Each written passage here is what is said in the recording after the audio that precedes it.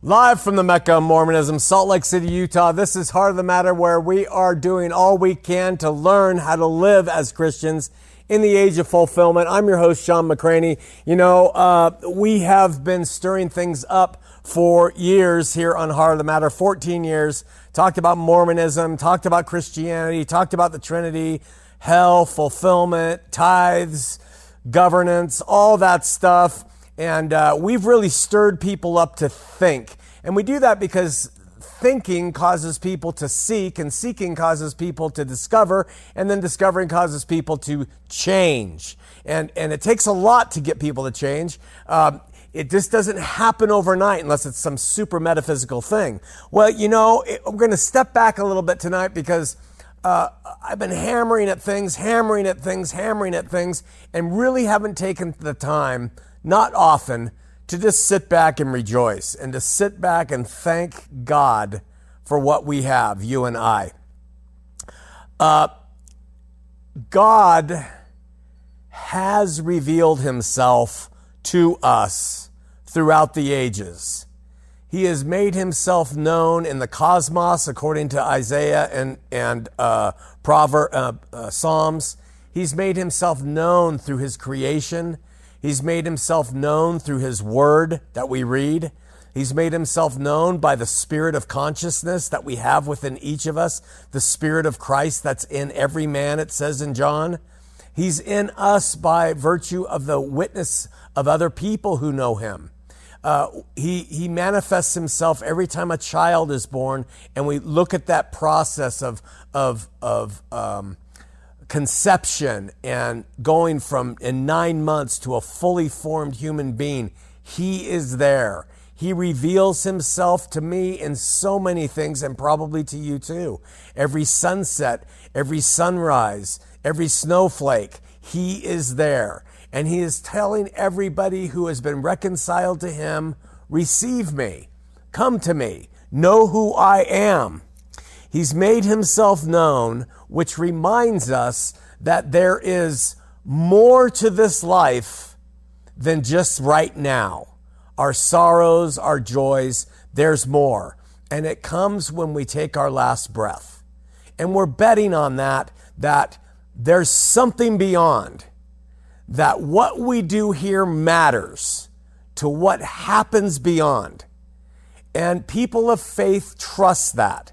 People who don't have faith don't believe it. They think it's all here and now, or they don't care, or they say things like, I trust if he's God, he's a good God, and he's just going to be happy with me as I am. But God has arranged things differently in his word, and he loves those who seek him. He loves those who have a heart for him, who want him to be in their lives, and who seek him in spirit and truth. God has creations that don't care about him. But true Christians, you and I, sons and daughters, will love them nevertheless. We don't cut them out. We don't treat them differently. We don't condemn them and say they're going to hell. Those who don't care about God, we reach out to in love. God has creations who claim that they are followers of his Son. But we find in some of them some of the worst characteristics and traits known to man. Some people who consider themselves religious are meaner, they gossip more, they forgive less, they condemn the most. And yet his sons and daughters will love them in spite of their sin, in spite of their hypocrisy. All that he has done in loving the world so much that he gave us his only begotten Son, God has done something so important. He has invited people to receive him by faith through his Son for a reason.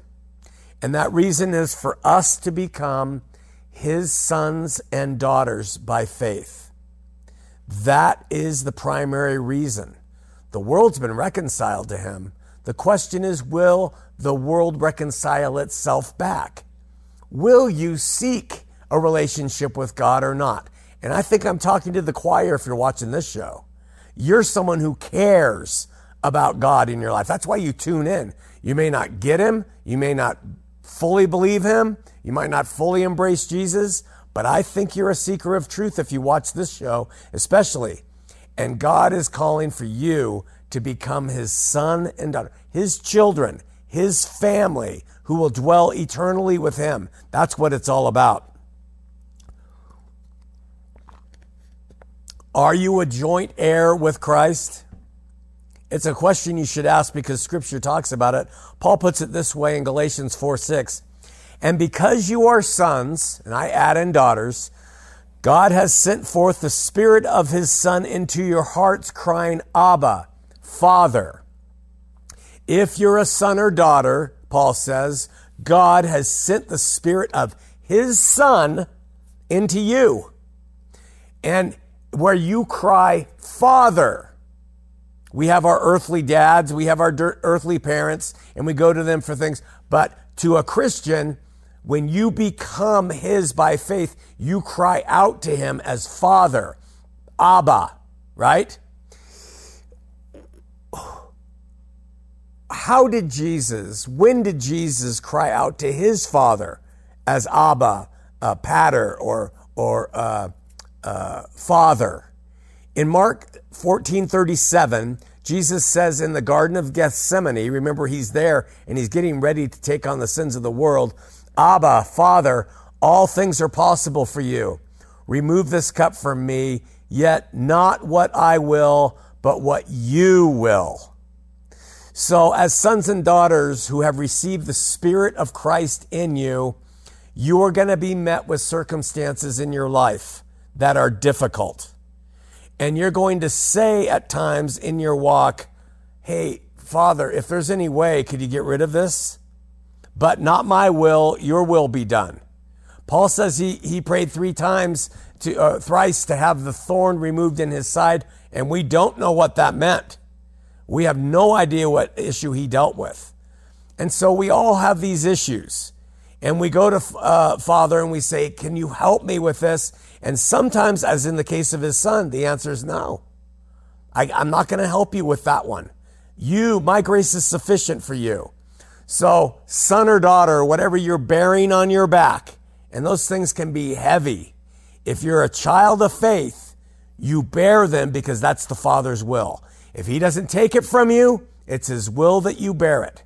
And you bear it as a person of faith and a person who trusts in his redeeming blood to carry you through to the end. I mean, people carry some wild, weird, hard, difficult packages in their lives. Jesus did too when he was there in Gethsemane. After he asked that once, he asked it again. He said, my Father, if this cannot pass unless I drink of it, your will be done. So even then, he realized twice I've asked, and he reaffirms, I will do your will. And so you can go to him. You can say, save my child who's suffering from a disease. You can say, help me to make my ends meet. You can say, get rid of this proclivity in my flesh toward this. And sometimes the answer, time and time again, is met with silence or is met with no. Sons and daughters, because this is what Jesus did, said, not my will, yours will be done. And followed through. What did he do? He followed through and he took himself to the cross. That's what Jesus did. After he's up on the cross, you remember what he said? He cried out then to his Father. Actually, he cried out and he said, Father, forgive them, for they know not what they do. That's the first time. And then he said, in the midst of darkness, my God, why have you forsaken me? There's going to be times as sons and daughters where you don't believe God is there. You may think he's an absentee manager. You may think he doesn't care about you in your life. We don't know why he pulls back sometimes. We don't know why we're left with our prayers feeling like they don't go above the ceiling. But that is what it means. Christ did it too. My God, why have you forsaken me? He even believed that he was forsaken for a moment when he was there. That's Christ Jesus. As sons and daughters, you will too. And God knows what he's doing in our lives when he has those moments of silence and those spells. And then sons and daughters wondering why they're abandoned, they still turn as Jesus did when he was on the cross after the darkness left and says, Father, into your hands I commend my spirit. And every day you get up and you say, I don't know why I'm in this dearth of spirit. I don't know why I don't seem to be able to manage my life much right now. I don't know why I feel so distant from you. But Father, into your hands I commend my spirit, my daily life. That's what sons and daughters do. Religious people go to church. They throw more coins in the coffer, or they light a candle, or they put on robes, and they do these things to make themselves do something to make it feel like they're being religious. Sons and daughters look to God like Jesus did, whether they're on the cross or not, and they give all the allegiance, all the credit, all the will to him. I want you to know that if you're suffering in the cause of Christ, that I salute you as my brother in the faith. I don't know who you are. I know some of you, but there are many of you I don't. But if you are suffering in the cause of Christ, in the cause of faith, in the cause of taking up his cross, you are my brother. If you're walking in faith, small amount or great amount, clinging to him as the author and finisher of your faith, you are my sister in Christ, the eternal family, children of God, here on this earth and there beyond. Greatly, I am so greatly blessed to know those of you who seek him, forgive, try to love, realize humbly and with contrition that in your flesh, you're sinful. And that by the Holy Spirit, the Comforter, Christ is with you, leading you. I encourage you to stand with him and in his love and never let go of faith. You can test it, question it, search it, research it, all the things that we should do with faith and elements of faith, but don't ever let go of the fact that God so loved the world, he gave us his only son. And I would just add, not scripture to it, but that in giving his son, he knew most of the world wouldn't care. But there would be some, very few is what Jesus said, who would care enough to become sons and daughters. That's you if you're a seeker. That's you if you cling to faith. That's you if you care more about loving your neighbor than inflicting upon them doctrines of men. I encourage you to err on the side of mercy and long suffering and continue to for every person type as possible.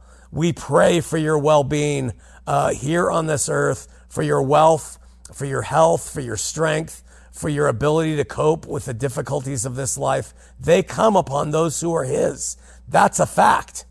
And if you're struggling in your life with depression, with loneliness, with sin that you can't seem to be able to get a hold of, understand that's stuff of the flesh. Feed your spirit and let the flesh do what the flesh will do. The spirit will overcome in the end. If you're wondering about Jesus and his person, his message, his makeup, if you're wondering about his resurrection, go to him. Open up. Bare your soul. Surrender yourself over to his power and truth. Let patience reign. Let long suffering abound. And never, ever let love fail whenever it's possible. When you can love, and even when you can't, choose to love all people, all the time, in the name of Christ. I used to seek fellowship with the world. I said this earlier today, but if I was invited to go and spend 2 weeks on a yacht with the most infamous, famous, wealthy, powerful, charming Hollywood star people versus a room full of people like you, I would take a room full of people like you, hands down, because in Christ there's genuine hearts, there's genuine love, there's true faith, and there's the recognition of who you are before your Maker. I will take those type of people hands down over the rest of this world, and I am so grateful to know you in these troubled times. Look and lean to God. Trust him, rely on him, as all sons and daughters do when they are when they have times of trouble. and they need guidance with their own parents, he will come through for you victoriously in the end. We don't know when he will come through. We don't know how he'll come through, but I can witness to you as someone who has tried to lay it on him, he comes through, especially for those who are his children, sons and daughters. I thank you for being so strong in our Lord, Christ, and King. See you next week here on Heart of the Matter.